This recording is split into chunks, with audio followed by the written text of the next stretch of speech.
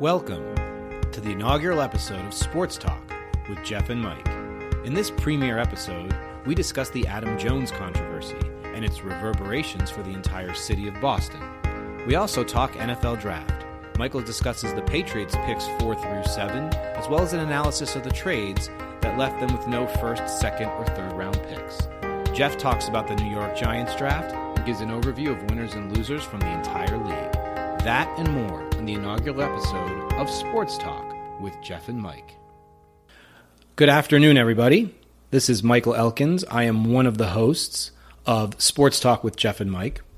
I'm actually coming to you by myself today, and I am recording this introduction about 4 or 5 days after our original episode 1 was posted to iTunes and Google Play. And the reason for that is I wanted to give a little background as to how and why we decided to post what we've called episode 1 remastered. Now, if you heard episode 1 and you're listening to me now, you've probably noticed a significant improvement in the audio quality. And you'll have noticed that there's now a music introduction and some effects that weren't there previous. When we published episode 1, we had asked everyone for feedback, and the largest amount of feedback we heard was that we had very poor audio quality. Now, make no mistake, we understood our audio wasn't perfect, and we knew that at some point we would have to invest in some different equipment and learn the tricks of the trade. I don't think, though, as amateur podcasters, and Jeff and I are lawyers, as we talked about in that first episode, we understood how poor it was. I think we were so excited to hear ourselves on iTunes and that we actually got that far and got it posted that the audio quality was a little lost on us. So, in taking the feedback seriously, in the last 3 or 4 days, I have gone ahead and given myself a crash course in audio editing and production. And by no means an expert, but I think we've improved significantly. Now, you may wonder, well, why even leave the episode up? Why not just start anew and pretend like that never happened? And it's important to address this. We do believe in being transparent with the people that are going to listen to this. And what's most important is that we want people to understand that this is a podcast being done by 2 regular fans. Just like you all are regular fans in sports, as we are regular podcasters. We're not paying anyone to produce this. We're not paying anybody to adjust our sound levels. And we think that that's important that you know that you, the people that listen from the beginning, can hear where this came from and where it goes. And as we improve, just like you would have to improve in your daily life, we are doing that with our podcast. So we're not 2 just professional podcasters who have a sound studio and a crew doing this, but we're going to try to put together an A-plus product. Now, of course, we think that we're going to provide intelligent commentary and something that's worthy of listening to, but at the same time, we are just like the rest of you out there. We're 2 fans, and we want to make sure we are authentic to our audience. So, having said that, I want to get you into the first episode, and understand when you hear that, you will hear the audio quality change. It's going to downgrade. Now I've adjusted it and edited it as much as I can. And if there's any sound engineers out there, I'm sure they could do better, but it's taken me a while to do it. So it is better than what it was. It's not perfect by any means. Now, you will hear episode 2, which should drop in the next couple days. We're going to record that Tuesday night after Game 7 is played, Celtics-Wizards, on Monday, and then the NBA Draft Lottery. And that will be recorded with this equipment that I'm using here. One of the other things that we did in addition to production was we invested in a little bit upgrade of equipment, which for new podcasters out there, those of you listening, it's really not that expensive as a startup, although the minimal costs are well worth it results-wise. So let me get you into the episode as I promised. 2 final things. 1, please, if you like what you hear, leave us a review on iTunes. It takes only a minute. It's a tremendous help to us because iTunes boosts its search levels based on listenership and reviews. So if you like what you hear, please leave us a review. If you don't like what you hear, please don't leave a review, but let us know. You can email the show, and I read those emails every day. It's jmsportspodcast@gmail.com, and your email will be answered. If you leave us a review, we will say your name online if you want us to, or on the podcast. And also, you can follow me on Instagram at Melkins1 or on Twitter at Melkins31175. I'm very active on both of those. We'll probably have a podcast Instagram at some point and a podcast Twitter, but for now, those are gonna be what we use to get going. So I want to get you into the episode. Thank you very much for listening again. Remember, please leave a review if you like what you hear. Send us an email for your feedback. Tell us what you want us to talk about. And thank you for listening. We really hope you enjoy the content. Have a great time, everyone. Good evening, everybody, and welcome. I want to introduce everyone to our first ever podcast that's actually going to be published for the general public to listen to. My name's Michael Elkins. I'm here with my friend, partner, colleague, buddy, Jeff Kamenetsky. Jeff, hey, say hi to the world. How's it going, world? How's it going, Mike? It's going well. Good, man. We're here in beautiful Cooper City, Florida. It is beautiful. On a rainy Tuesday night.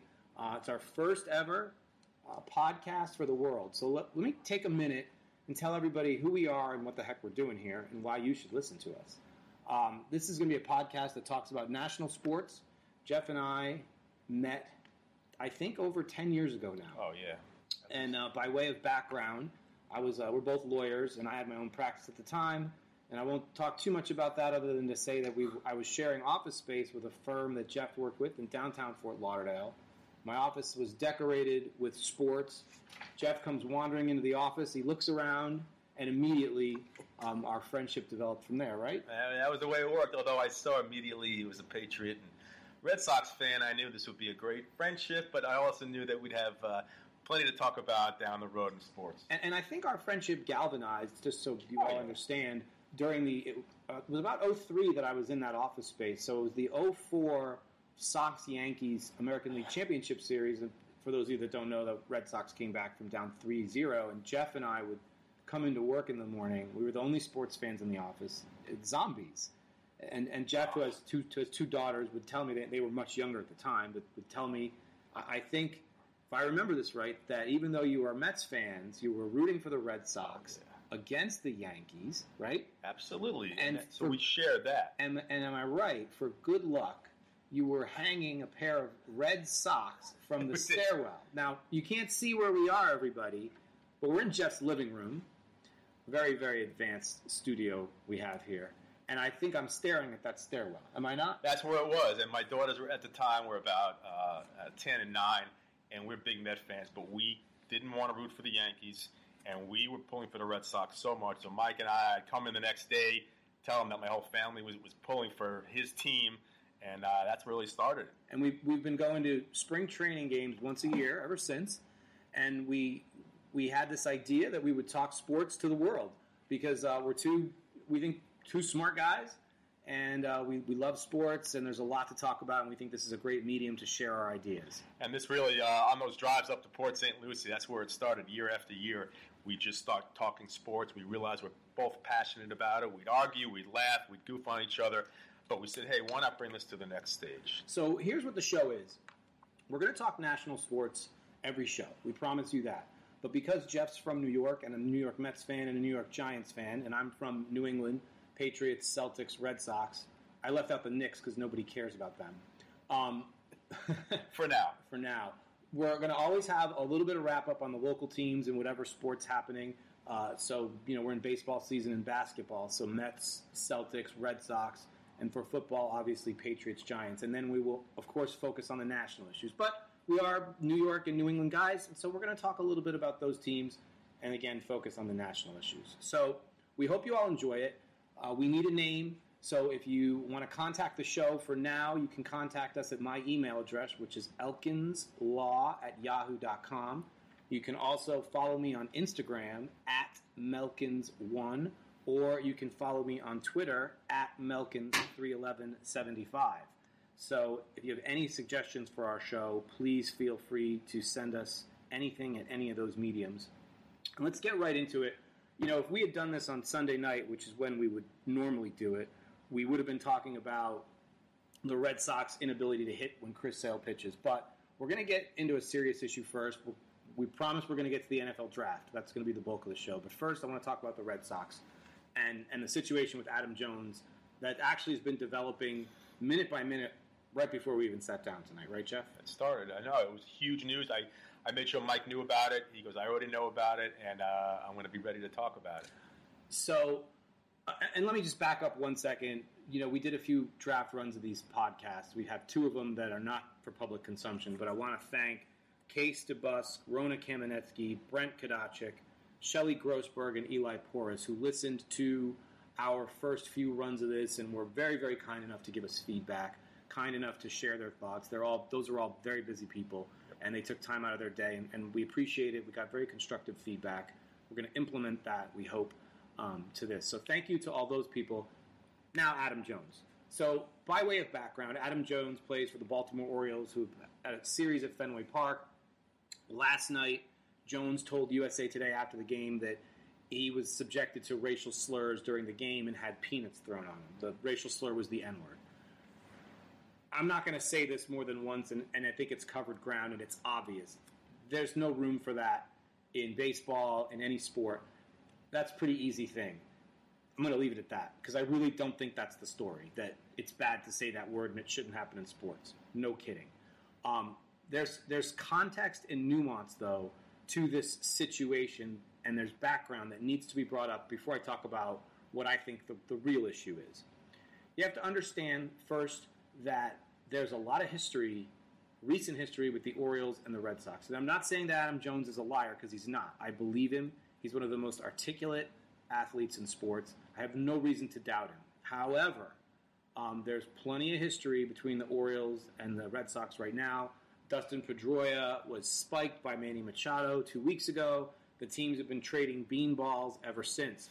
The other part of this is the recent history in the media with labeling the city of Boston as a racist city. And that Jones comes out with his comments last night, and immediately Jameel Hill and Bomani Jones are all over Twitter with a bunch of I told you so's, that the entire city's racist. Very, very quick to pull the trigger on that. Adam Jones came out today and quite prophetically said that he understands the entire city's not racist.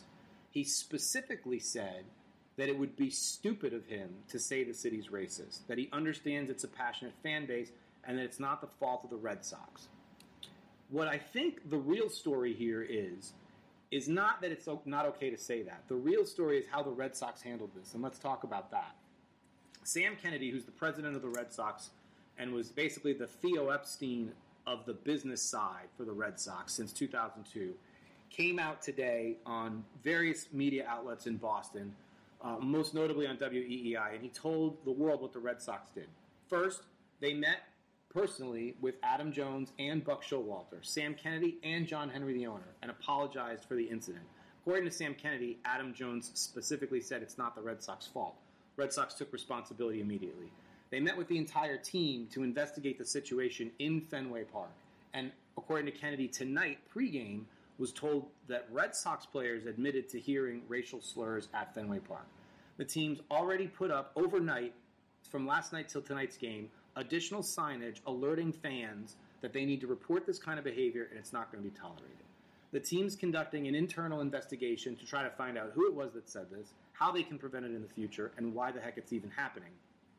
Additionally, the team went ahead and met with Dan Duquette, general manager of the Orioles, former general manager of the Red Sox, to discuss with him security measures that could be taking place. They've added extra security tonight for the game and issued a statement through the Red Sox and through Major League Baseball that they don't condone this.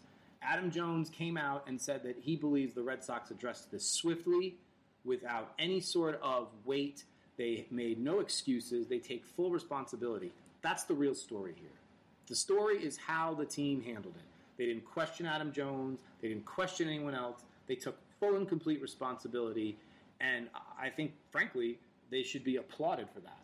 Yeah. For those that are calling the entire city of Boston racist, and I'm talking to you, Jameel Hill, and you, Bomani Jones, there is nothing more ignorant than broad-based labeling and stereotyping like that.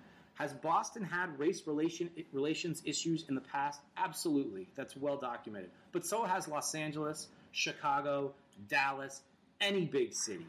To come out and use this incident as your I told you so moment is weak journalism on both of your parts and any other media member that has decided that because of this, the entire city's racist. And I'll add one more thing. In addition to Adam Jones specifically saying that it would be stupid to call the entire city racist, Buck Showalter came out today and said that this happens other places, not just Boston. So to you, Jameel Hill, and you, Bomani Jones, get your act together. Let's stop with broad-based stereotyping and focus on the good that can come of this, which was the reaction of the team. Jeff? Yeah, it was a great response by the Red Sox. This kind of garbage happens not just in Boston, it happens everywhere. Adam Jones was bold enough to speak out, but I can bet you that it's happened all over in every park, and not every African-American is going to speak out about the things that are being said to them. I mean, it's disgusting. But the Red Sox did exactly what I expected them to do. It's a class organization, and Adam Jones is a class guy. And this kind of garbage has to stop. Can it stop? I don't know. There's extra security and things like that. People will be idiots, and when they drink, they're really idiots. And those people are not going to change. But the Red Sox did exactly what I expected them to do. They're a class organization, and whoever says anything about the Boston being a racist town, it's ridiculous. I mean, this kind of stuff is going to happen in every park, in baseball games and in football games. It's going to happen because guys get drunk, people get drunk, and they say ridiculous things, and they're evil-minded people to begin with to say those things. So I think Major League Baseball and the Red Sox handle it well. And Adam Jones, I applaud him for being bold enough and brave enough to come along and tell the public exactly what happened. And I applaud him for that, and I applaud him for today coming out in a very articulate, tempered manner and explaining that he doesn't blame the city, he doesn't blame the team, but it was a situation that was bad enough that he felt he had to speak up, and that's important to note. Yeah, and I heard Showalter was interviewed. He said if he would have known about it, if Adam would have told him that this happened during the game, because Showalter didn't know. If Showalter would have known, he said he would have pulled his team off the field, and he would have been right to do so. Yeah, he would have. But it's interesting how the journalists out there, they call themselves journalists, jump on these things and paint with these broad strokes. During the Super Bowl, Le Batard had the audacity, and this is impressive, he asked the question, does anybody realize that, can we talk about the Patriots wide receivers, that they're all white? And he backed off of it quickly saying, well, it's just interesting that these white receivers are so athletic. First of all, he's wrong. They're not all white. Malcolm Mitchell's black. And secondly, is this guy live under a rock? Does he really believe that Bill Belichick and the New England brass are sitting there and saying, hey, you know what? Let's put together the white all-star team and win the Super Bowl. I mean, it's ludicrous. The injection of race into every single topic by some of these media members is absurd. The ability or the labeling of a city, an entire city based on the stupidity of the few, is ridiculous as well. I commend the Red Sox for what they did. I commend Adam Jones for speaking out, not just for speaking out, but the way he spoke out. Articulately, intelligently. I think that a lot of positive is going to come from this. Agreed. Okay. A little bit lighter topic, but equally as interesting, is what's happened real quickly with what's happening with the New York Mets. Jeff, I mean, man, I'm going to say it's a dumpster fire, but what do you, go ahead, what do you think? It's been a crazy couple of weeks. Mets lost 10 of 11. Just the bottom fell out. Then they started off so well. They stopped hitting, and things were getting just really ugly. And then the injuries continue. As we know, from the beginning of the season, they have been hit again with the injury bug. Matz, Lugo, down before the season even starts. And then we go to Duda and Flores, and now Cespedes, and it was getting ugly. So they lose 10 of 11. They go into Washington to play the Nationals, win the first two games of the series. All psyched up. Noah Syndergaard, who had missed the start because he felt some tenderness, he had a tired arm, maybe a problem in his bicep. He had missed the start, but he's ready to go. In the biggest game of the year, we could sweep the Nationals. So, for those of you that don't know, Noah had some bad feeling in his arm, refused to take an MRI. Can somebody explain that to me? Look, the dude said he knows his body, and he's a big guy. Who's going to strap him down and put him in the MRI? Well, where did you get Sandy that? Alderson won't. Okay, so Sandy Alderson, general manager of the Mets, comes out and gives a quote and says, there was reports that Syndergaard skipped an MRI. Alderson says, what can I do? I can't strap him and put him in the tube. I want to talk about that in a minute, but continue, because I think that's important. So Syndergaard simply decided he's not going to undergo an MRI. Why? Because he knows his body, and he says he's going to be fine. Pitches Sunday, gives up 5 runs in the first inning. By the second inning, he is throwing, and he grimaces in pain. He's taken out and revealed he's got a torn lat muscle when he does undergo an MRI the next day. Now, maybe the Mets couldn't have forced him to take an MRI. What they could have done is sat him out another game or put him on the disabled list. But if the pitcher tells you that he feels good, now you have to believe. Now I think I know why Noah. I don't know what Noah was thinking about, but he probably felt if he took an MRI, they're going to find something. What was the score of that game that he pitched in? Well, can we just get that out there? I try to kind of strike that from the recesses of my mind. Let's get it out. 23-5. 23-5. But 23-5. And that was when it all fell out. But and Syndergaard's had problems pretty much from the go this season, correct? He's had problems, but he's had blisters or a fingernail problem. The guy's a gamer, and he doesn't want to miss a start. But he must have known something was wrong, because otherwise he would have said, "Look, just give me an MRI. I know my body's fine. You're not going to find anything." But he didn't want to do that because I think he suspected, hey, man, I got something is going on here. They're going to find something. I'm going to wind up in the DL. Well, guess what? You tore a lat, which might not have been the issue that you were feeling the week before, but it might have been. And you're on the disabled list anyway. So, look, Syndergaard came out very eloquently, thanked his fans. I have no problem with that, but I think he should have thought about the team ahead of him and what the consequences of not undergoing MRI would be. And either way, now he's on the disabled list. And could the Mets have done more? I suppose they could. But if you're not submitting to an MRI, the next best thing is to just have him skip another start or put him on the disabled list. That's something the Mets could have done. Well, here's what I think the story is here. First of all, it's absurd to me that you can't, at least in Major League Baseball, that they're not contractually obligated to get an MRI. It's not surgery. They're not cutting the guy open. It's an MRI. So I have two things with this. First, it's the quote from Sandy Alderson. It's not really that he didn't want to get the MRI. But what did Sandy Alderson say? He said, what do you want me to do? I can't strap him and put him in the tube. Now, here's what Alderson didn't say. And for those of you that don't know, Sandy Alderson's the general manager of the New York Mets. He has been a general manager in baseball longer than I can remember. He is actually the guy that trained Billy Beane. People credit Billy Beane with being the father of Moneyball. It's not Billy Beane. It's Sandy Alderson. He is, by all accounts, one of the most respected general managers in baseball, maybe in sports. He is generally very measured, rarely ever in the spotlight. For him to give this quote indicates to me that there is frustration. This was not a quote such as, look, the pitcher and the team are working on this. There was a miscommunication concerning how we were going to move forward medically, but we're working it out. Obviously, the team supports Noah's decision with respect to what he wants to do right now with his health. That is a very different quote, which you didn't hear, versus the frustrated, sarcastic, what do you want me to do? I can't strap him into the tube. And that's how you have to interpret that quote. That indicates to me there's real frustration between the front office and the pitcher.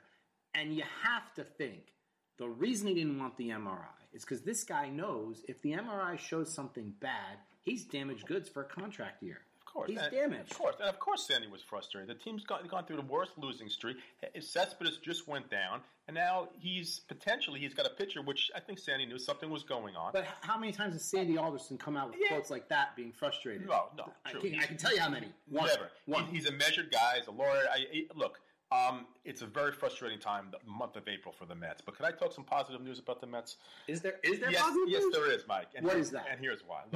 Look, this team is, I've seen this before. 2 years ago, in 2015, they showed everyone that they had the talent to go to the World Series. They stayed healthy. They had the pitching. They picked up Cespedes. They didn't have players skipping MRIs. They discovered a gem in Michael Conforto, and they go to the World Series. So they showed the talent. 2016, they showed the heart. The team goes down with injury after injury. They had no right to be in the postseason, yet somehow they did. This year, Didn't they go out in the wild card game? they had no business being in there, and yet they did it. They got beat by Bumgarner. Because, one game. Right. One-game playoff, which is another story, which to me is ridiculous. After 162, why it's got to be decided by one game. It's the best game in baseball. Yeah, it's the best game. It's the but most it's exciting. flawed. It's the most flawed. exciting But playoff Mike, it's game in flawed. baseball. But it's not flawed. No, Baseball it's is not like football where one game decides it. There's a reason why there's 162 games, and you can't decide anything in baseball on one game. Anyway, I totally disagree, but you don't have to worry about it this year because unless Noah Syndergaard No, I'm telling you. and Cespedes are healthy, you're not going to have that concern. I'm telling you, this team is all they have to do is play 500 ball, and they can play 500 ball without Cespedes and without Syndergaard. They play 500 ball and stay near the Washington Nationals. They're going to do what's happened the last 2 years. The weather warms up. They hit tons of home runs. They have a quality pitching staff. They have a budding star in Michael Conforto. And when Cespedes and Syndergaard return, not to mention Steven Matz, this team is going to do what they've done the last 2 years and make the postseason.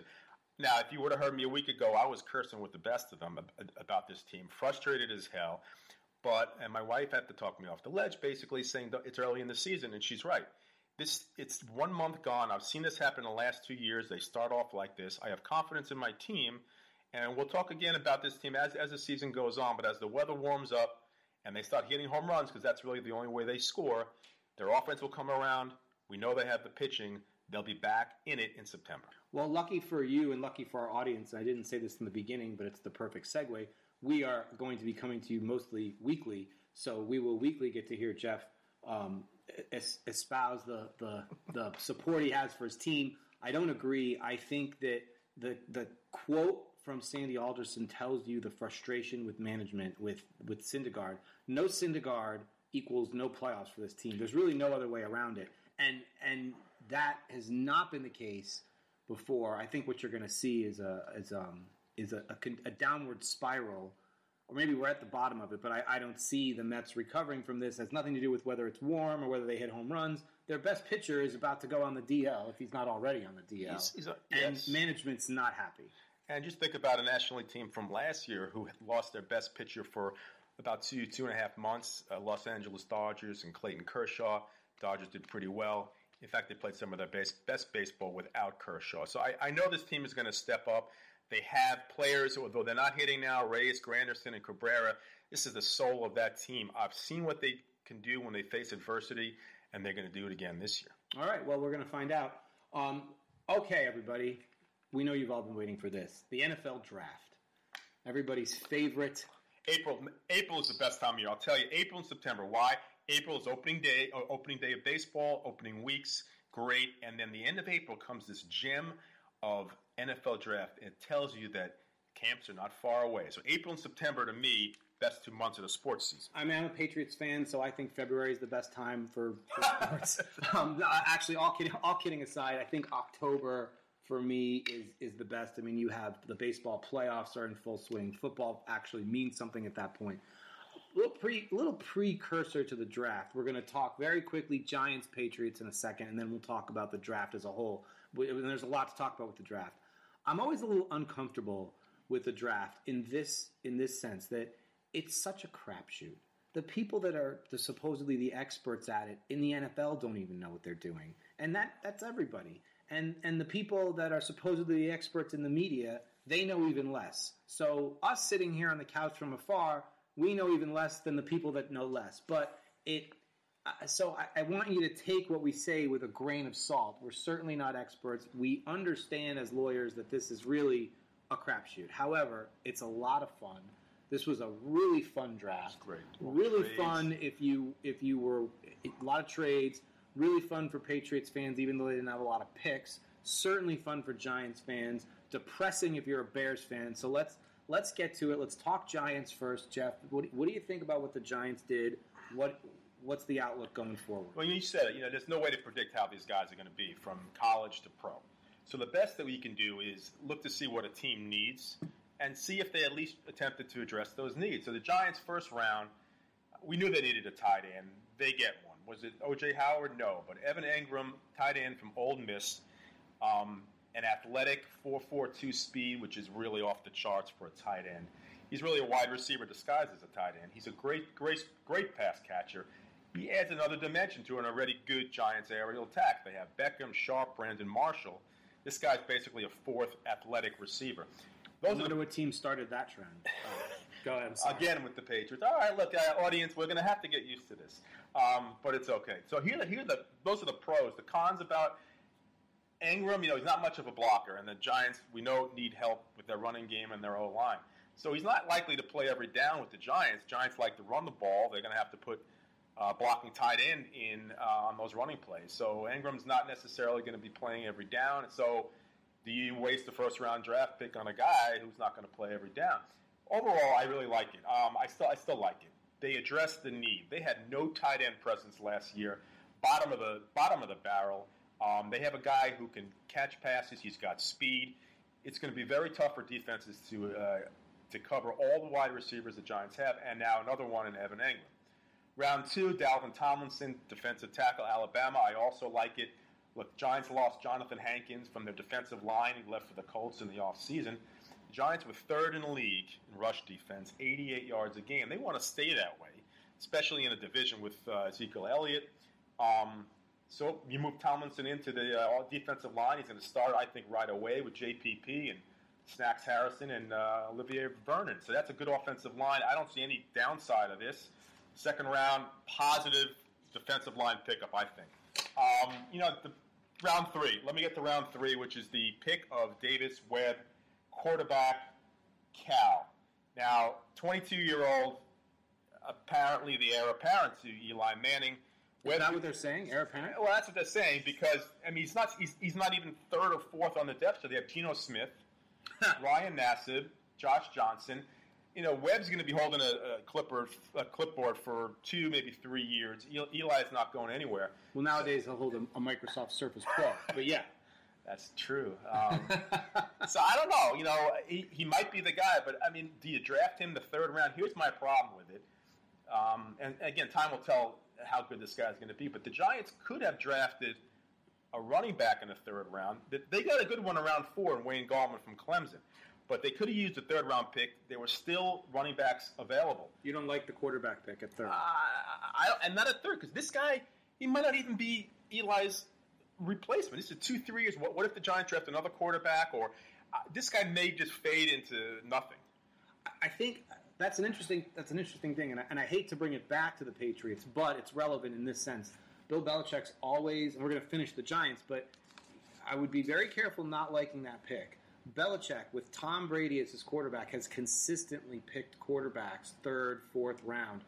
He picked Matt Castle a little later, but he picked Ryan Mallett early. He picked Jimmy Garoppolo, Jacoby Brissett. This was not Belichick. So I understand that, but I don't know if this was... But Jacoby Brissett, I think the theory is if your quarterback goes down and you don't have anyone, you become what the Colts were with that guy Painter that year. Right. And Belichick's come out and said we would never do that. And I think the Giants, I would look at this as they're saying, look, Eli's not playing forever. And if Eli goes down, we have to have the quarterback situation stocked. I got news for you. Geno Smith is not the answer. I might not be as upset about that pick. I just, the Giants must have seen something in this guy to go draft him third round. So time will tell on that. The reason why I'm a little upset is, just a little. They might have gotten a better running back. P. Ryan went to Oklahoma. Foreman from Texas went to Houston. And Alvin Kamara from Tennessee, he wound up with the Saints. These are all running backs that were available third round. Still, fourth round, Giants pick. And what I think he's a quality player is Wayne Gallman from national champion Clemson. Rushed for over 1,100 yards, 17 touchdowns. He's 6'2", 215. He's not a huge guy. But the Giants really, their problem was, you watch these games last year, they couldn't punch it in from the goal line. And third and short, they just didn't have a big enough back who's going to get the first down. Now, whether this guy's big enough, he's a slasher. He could be, I wish he's like LaDainian Tomlinson, but he's a slasher with at least him and Perkins in the backfield might give them a little bit more of the shot. I would love them to get LeGarrette Blount. I was just going to say LeGarrette Blount. I mean, he's available. Why has nobody picked him up? You know, that's I'm stunned at that. I would have loved to have seen him. He ran for 18 touchdowns last year. He did, all from the 1 yard line, but yes.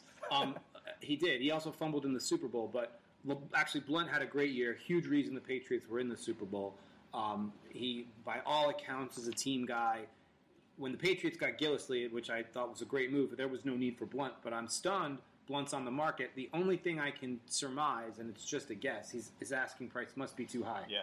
This isn't the NFL of 1994 anymore. The running back position is, I'm not going to say obsolete, but it's very different. It's now a specialty position used in limited circumstances. You don't need a bruising every down back. That's the only thing. But you got to have one. I think you have to have a running game.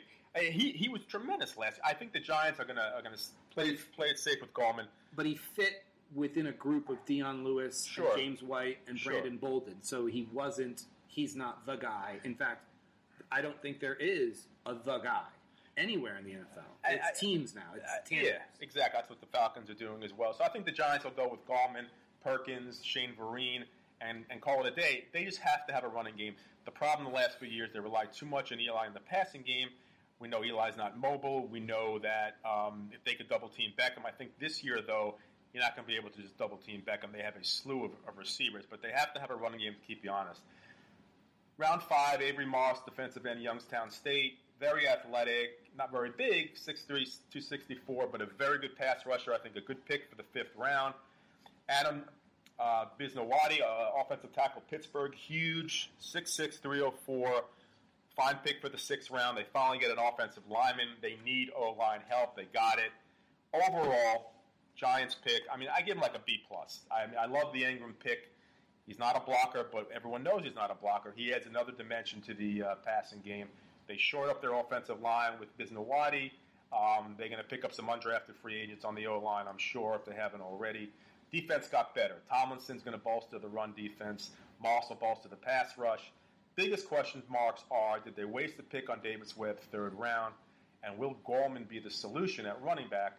Or could they have skipped on Webb and gotten a better running back? Also today, Giants pick up undrafted Travis Rudolph, a wide receiver from Florida State. Nobody wanted him. I think it's a great pickup. Again, we'll see how it goes. But overall, I'm happy with the Giants' pick. Again, this is a crapshoot. We don't know how it's going to be. We'll have to see how it goes. But overall, I'm not banging my head against the wall and crying on this one. So you're satisfied. For me, that's I can report that. I can report that to the Maras. That's for me. Not banging my head is satisfied. Jeff is satisfied. Proceed to the off-season conditioning program. Yes, sir. Okay, let's talk a little Patriots. I say that the draft is a crapshoot, and it's not meaningless. It's tremendously important. The first and second rounds, whether it's first round, second round, third round, is meaningless. And let me tell you why. In Super Bowl 51 on the final drive for the New England Patriots, 10 of the 11 players on that drive were drafted in. You want to take a guess at what round or less? 4th round or less. One of them we already know, Tom Brady, round 6. How about James White, round 4? All right, is that something you'd be interested in? How about Julian Edelman, round 7? How about Trey Flowers, round 4? How about Malcolm Mitchell, round 4? How about Rob Ninkovich, round 5? Shaq Mason, round 4. Matthew Slater, round 5. Nate Ebner, round 6. Marcus Cannon, round 5. My point, and again, 10 of the 11 players on the final game-winning drive drafted in the 4th round or lower.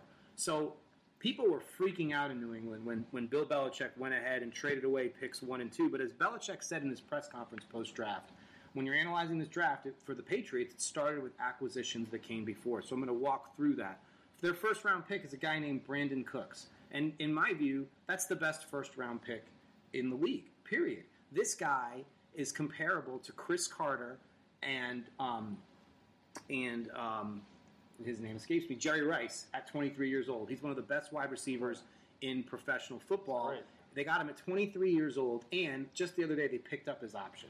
So he's in New England for a long time. So simultaneously, you took your first-round pick, you shored up an aging wide receiving core, you gave Brady speed on the outside, you gave him the deep threat that he kind of already had with Hogan, and he's there for a while. The number 2 pick in the draft for the Patriots was the defensive end they acquired via trade with Carolina, Coney Ealy. This guy is a pass rusher. And that's what the Patriots lacked. So I think, again, now, that's your second-round pick. Would you rather have somebody established, or would you rather take a chance? I understand there's this myth about rounds 1 and 2, but it's clearly a myth. Now, we go to the third round. The Patriots select defensive end Derek Rivers. Again, another pass rusher. They went offensive tackle Antonio Garcia, so they shored up both sides of the ball there, which was perfect. I'm not going to analyze both of those guys too much. I mean, they are what they are. They both are very athletic. Both bring what Belichick described as really, really smart football instincts. And when Belichick tells me they're smart, I'm going to believe him.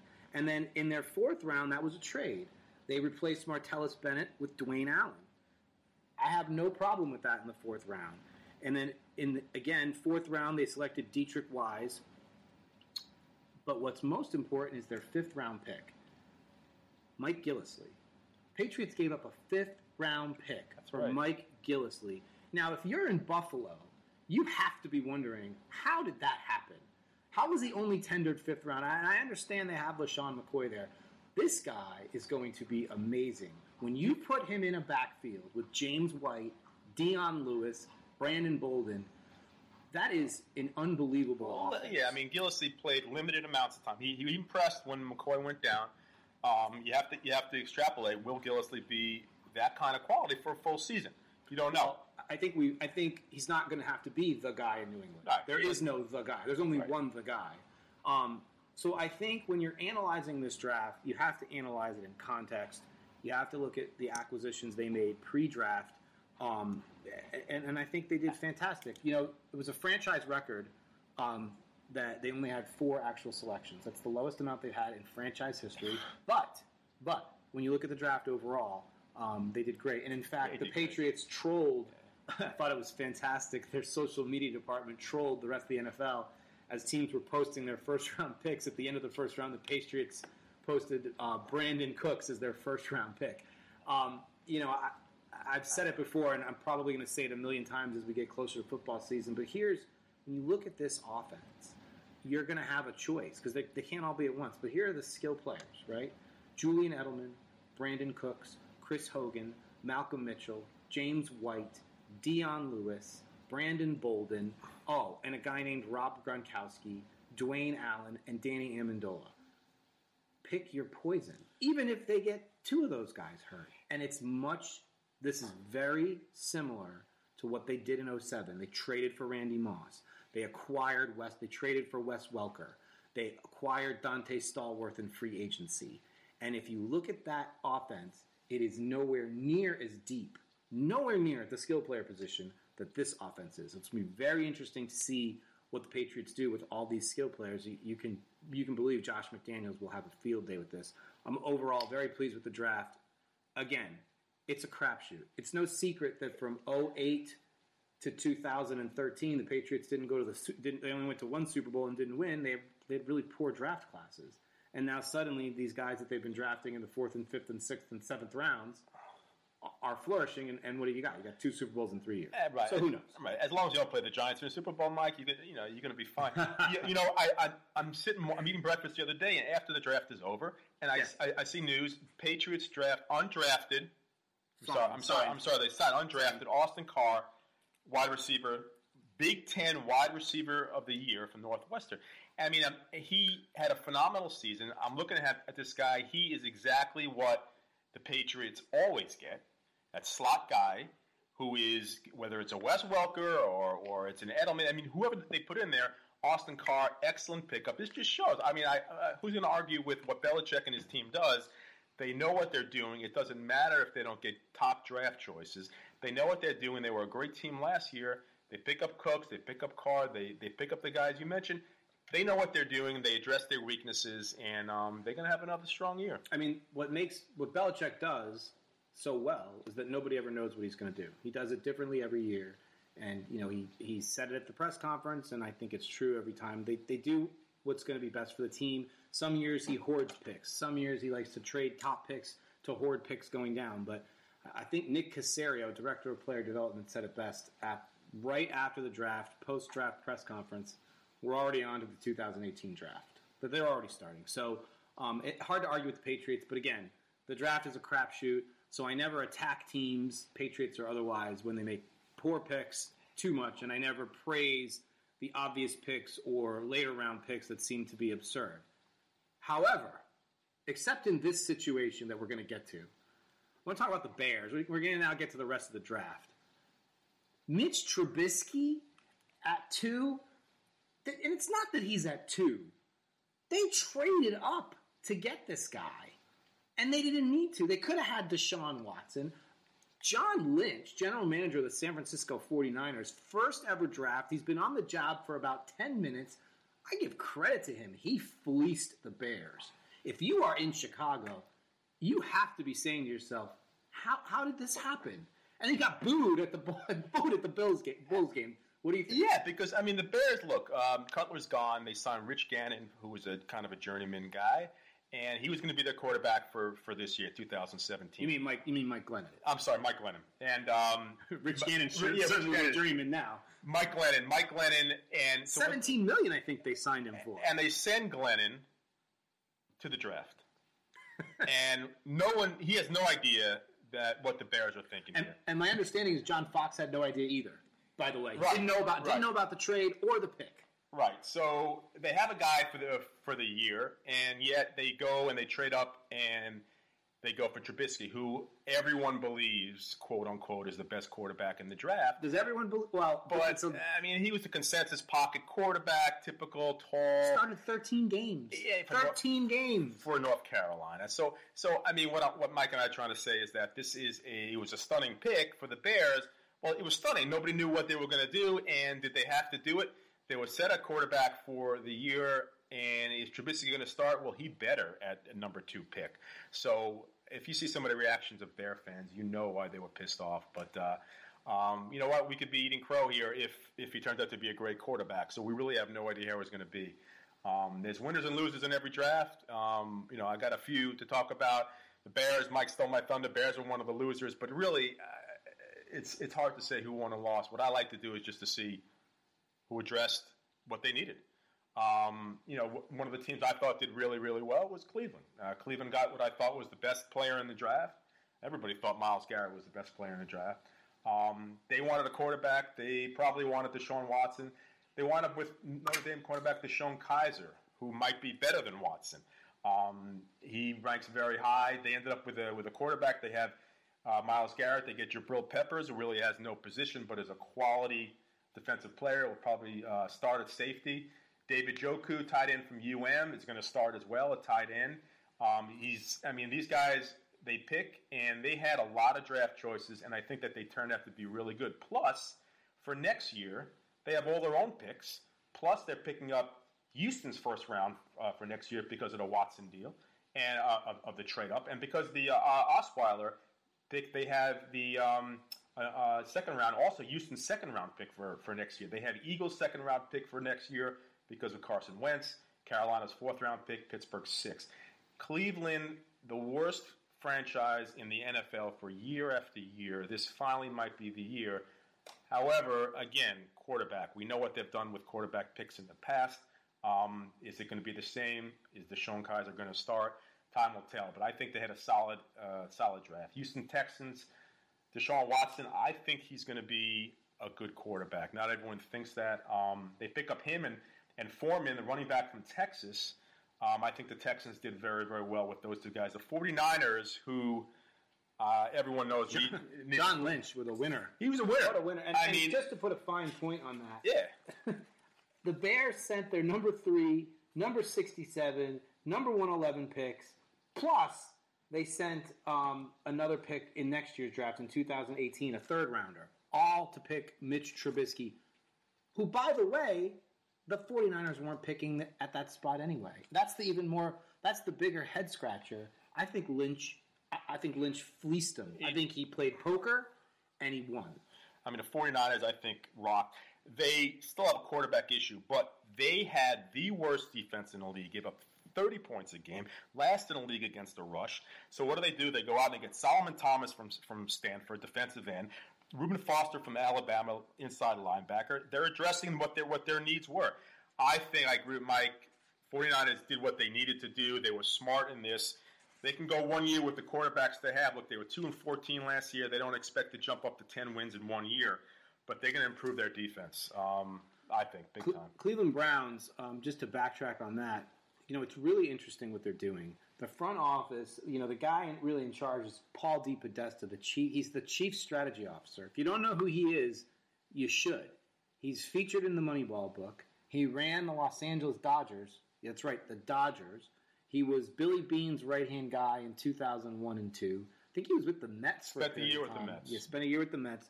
So the Browns brought him in. They've got an entire front office. They're like basically a lot of Theo Epsteins in the Browns front office, and they've really been treating the personnel moves, at least at the draft, in a really advanced analytics style, hoarding the picks, moving them around, moving pieces on a chessboard a lot differently than a lot of other teams do. That Osweiler trade is a perfect example of it. Yeah. They have $100 million in cap room. So they basically took Osweiler, not for Osweiler. They wanted the picks that came with it. And they have to pay Osweiler $10 million, which is a no-brainer for them because they're so far under the cap, it doesn't matter anyway. Yeah, I just, but I can't help thinking this is the Cleveland Browns. And the Browns... we know we get excited. Browns, Jamie Collins signed. Good player from the Patriots. The Browns haven't been a good, strong team in so long. I would love to see the Browns relevant again. It's a classic NFL franchise. Maybe this is a year or next year they could turn around. They're 1-15. They got to move in one direction. Well, they did a great job of stocking up for this year. They had some good free agent signings. Again, Jamie Collins didn't make it to free agency, but they traded for him and he's signed long term now. They don't have a quarterback yet, but they don't necessarily have to have one this year. No, I don't think they jump into playoffs this year. No way. They won 1-15 last year. With what they did, I think they have a nucleus. I think they were big winners in this. I like the Jacksonville Jaguars. I think for Leonard Fournette, D.D. Westbrook, good pickups. They had to take Fournette. He was there. I thought he was the best running back in the draft. He had some injury problems last year, but I think he's not going to be Ezekiel Elliott, but I think he's got a lot of upside. Look, people are saying the Bengals screwed up this draft. They're taking, Mixon at running back. He's got some off-the-field issues. He adds a dynamic phase to this team. Look, I know about the Bengals. Andy Dalton was my fantasy quarterback for 2 years. They drive down the field. They're a little plodding. A.J. Green is great, but they didn't have that spark, speed. They pick up pick up Ross, who's the wide receiver from Washington, the fastest 40-yard time trial in the combine. He set the record. These guys, Mixon and Ross, bring a lot of dynamics to a team that was just a kind of a plodding team, and they needed some spark. I think what they did, taking a chance on Mixon, I think it's fine. I think they just picked up the option on Bortles too. No, the Bengals. Bortles. Look, I got nothing against Bortles. I think they have a very good passing game, Jacksonville. I think Fournette's going to bring the running game there. So I like what Jacksonville, Cincinnati have done. And to be honest, Tampa Bay picking up the best tight end in the draft, O.J. Howard, to team with Winston, and they already have Mike Evans and Deshaun Jackson, a very strong passing attack. Jameis Winston's very happy. He may have wanted his buddy Dalvin Cook, who went to Minnesota, who, by the way, I happen to like that as well. You have Latavius Murray and Dalvin Cook teaming up in Minnesota. That's going to help them a lot. Their quarterback situation is a little bit iffy without Teddy Bridgewater, but who may not ever play again. So as far as sad. And that's it for my winners. I think like you said, Mike, the Bears really were a loser. Kansas City Chiefs, I'm really not sure that Mahomes is the heir apparent to Alex Smith, who I believe is 33. And Alex Smith is a good quarterback, but I don't think he's ever going to take you to the promised land. So you got to wonder how much of that is Alex Smith and how much of that is Andy Reid. I mean, Andy Reid is building a nice little history of getting so close, but never being exactly 10-6, 10-6, 10-6. Well, I mean, he I don't want to say he chokes it away in big games, but he makes bad decisions. Yeah. You know, in Super Bowl 39, what was happening there with the clock at the end of that game? There was no sense of urgency. And then you look at that divisional round playoff game in New England 3 years ago. They're down, I think, by 10. Whatever it was, they needed 2 scores, and they're lollygagging around the field. Another Andy Reid moment. He just there's a lot of problems at the end of the game. Alex Smith's a smart guy. He doesn't make mistakes. He doesn't make mistakes. He's got a great group around him. I just wonder how much of it's Smith and how much of it's Reid. Yeah. Well, I just heard, by the way, Jamal Charles, a 30-year-old running back, ex-chief running back, signed with the Broncos. He's a dynamite player, but injuries have curtailed his career. But look, the Chiefs, as we know, we're going to see him opening night against your Patriots, and they will probably chosen for a reason. You are going to be there. I will be there. Damn, I will be at that game. Absolutely. Do you wish it was Atlanta? Yeah, I mean, we talked about this on one of our rehearsal podcasts. So I'll get into it really quickly. Yeah, it should be Atlanta. I think given what happened in that Super Bowl, look, if Atlanta had won the game in a blowout, if the Patriots had won in a blowout, if either team had won in a close game at the end, in a regular run-of-the-mill, just close game at the end, fine. Make it the Chiefs. I get it. Atlanta's opening a new stadium, and so week 2, they're going to be in prime time. But are you telling me, with the way that game went, we all know what happened. The Falcons blew the biggest lead in playoff history, one of the biggest busts definitely the biggest lead in Super Bowl history. The previous lead was 10. They did it in one quarter in epic fashion with Matt Ryan and Arthur Blank basically looking like a deer in the headlights. Are you telling me, and Atlanta's on the Patriots schedule, are you telling me that you're not sending Matt Ryan into Foxborough to face those demons once again? That's what everyone wants to see. They don't want to see the Kansas City Chiefs come to New England on Thursday night. Why did the NFL do it? So my understanding is this. The director of scheduling, and that's not the exact title, but whatever that was, I think his name's Michael North, was on with Adam Schefter on You Don't Know Adam, on the You Don't Know Adam podcast, and said they originally had the schedule set to be the Falcons, but because the Falcons are opening a new stadium and it opens week 2, they don't want the Falcons on NBC Sunday Night Football back-to-back. Apparently that's an issue with the TV partnership. I have to tell you, that's ridiculous. That's ridiculous. The world wants to see Atlanta come back and have to go to New England and face those demons once again. Like I said, they'll see them week 7. Yeah, and it won't be the same. The hubbub will be gone. They should not get 6 games in between what happened in that Super Bowl. Okay. They should, at least for all the fans, you want to see that game again. You want to see Dan Quinn against Bill Belichick, Brady against Ryan. How's Ryan going to handle it? No warm-ups. Don't get your feet wet 6 games before. You choked away a 25-point lead in the Super Bowl. You got to go right back to the home stadium, to the team you choked it to. Watch them raise the banner, and let's see what happens. I think that would have been the best game. But I'll be at the Kansas City game nonetheless. Well, especially because the last few years, that's the way it's been. The participants in the Super Bowl play each other. But however, that's only because the rotating schedule has worked out that way. Yeah. It just so happened the Patriots play the Falcons division this year. It could have right. It could have been. It's not a guarantee. They might not have played. It's not a guarantee that they'll play. So we'll see. But it's going to be a fun season. The beauty of the draft, of course, is that off-season conditioning programs start in a few weeks, and you've got training camp.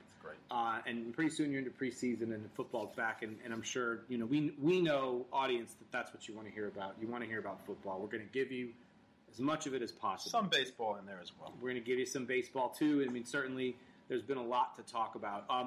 We got NBA playoffs. We've got a few minutes left here. Let's put a quick close to this little NBA playoffs. Celtics advanced. Brad Stevens wins his first playoff series. We know about Isaiah Thomas and his sister. I think it's a really even matchup with the Wizards. I always want to call them the Bullets. They'll always be the Bullets to me. But frankly, we've said this before, it doesn't really matter. It's Golden State and Cleveland. Nobody's beating Cleveland. Washington's not beating Cleveland. The Celtics aren't beating Cleveland. And nobody's beating Golden State. I'm telling you, I would love to see somebody get in there. I'd love to see Boston. Boston comes to this series. Can they really go and take 4 games from Cleveland. No. It's just not going to happen. No, the answer would be no. And given all the talent, plus just the experience, Cleveland's been through this. Boston is basically new to these guys to have this kind of run. San Antonio, I thought, had maybe a shot to go, and they still have a shot to go after Golden State. They got their butts handed to them last night in Houston. In San Antonio by Houston. Harden didn't even have a great game. It shows that Houston is a fast, deep team. Nonetheless, I don't think Houston's going to take that series. Least important game in a 7-game series, Game 1. Yeah, Game 1. Least meaningful game. You know Popovich. You know San Antonio. You know what kind of team they are. They lost, I think, because they tried to run with Houston. If they slow it down like we know they can, that's their kind of basketball. But they're going to go up against Golden State, who's better than they were last year. Kevin Durant.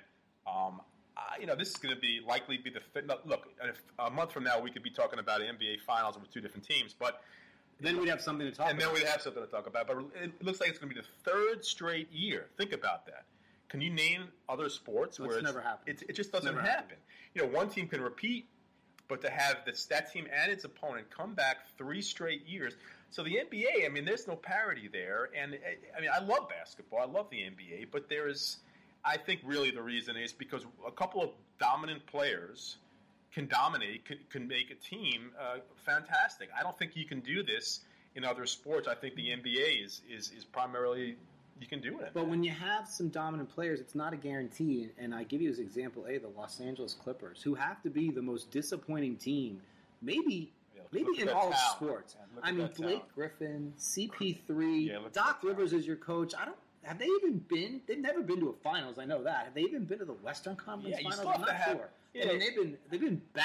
They have to blow that team up. That's what I heard they're going to do. And Chris Paul might find his way to New York. Well, nobody likes him. But it's just that you got to have the superstars. You got to have the right complementary players. But the NBA to have the same. Again, we're jumping the gun here, but to possibly have the same 3 years, the same 2 teams in the finals. It's unprecedented, and it kind of loses. It lacks the luster and excitement where you're not sure it's going to be in the World Series. You're not sure it's going to be in the Super Bowl. Notwithstanding my partner, who already knows one team will be in the Super Bowl.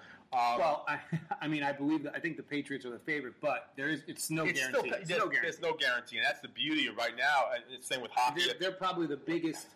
All kidding aside, they're probably the favorite. They're probably the biggest guarantee that you've had in football since your 49ers of the 90s, that type of a team. Steelers in the Yankees of the late 90s. Yankees of the late 90s.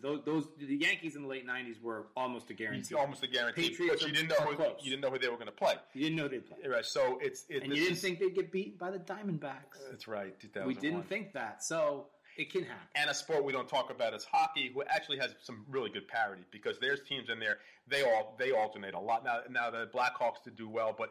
Well, here I am talking about hockey, a sport that we don't talk about. As everybody clicks off right now. And that's going to probably be the extent of our hockey discussion for the entire year. Well, I will say this about hockey versus the NBA, and I'm stealing this from the Tony Kornheiser show, so I want to give credit, but I heard it this morning, and it's true. Basketball playoffs are not really that close, the games. For the most part, the games are blowouts. They have close games, but the majority of them are blowouts. Hockey playoff games are fantastic. A lot of overtime. Mostly 1-goal games.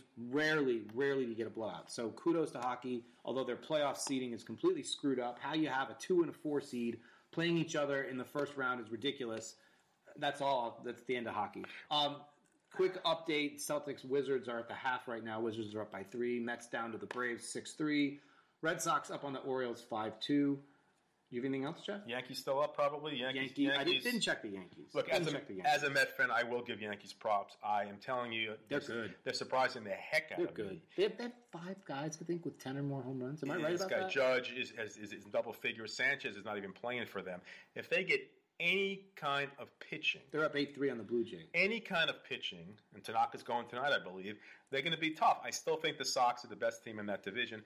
I like the Orioles too, but the Orioles have no starter. And they don't have that one guy that they could turn to really win a game for them when they need it. Yankees might be the biggest surprise in Major League Baseball this year. Yeah, I agree. All right, everybody. Thank you very much for listening to us. We will be doing this once a week, hopefully. Hopefully. With barring any setbacks of any kind. We'll continue to come to you from beautiful Cooper City or perhaps Fort Lauderdale, where there's life beyond the suburbs. Hey, easy on Cooper City, easy now. But thank you very much. Remember, everyone, you can email the show currently at elkinslaw@yahoo.com. Follow me on Twitter, Melkins31175, and follow me on Instagram for great pictures of my dog and Tom Brady at Melkins1.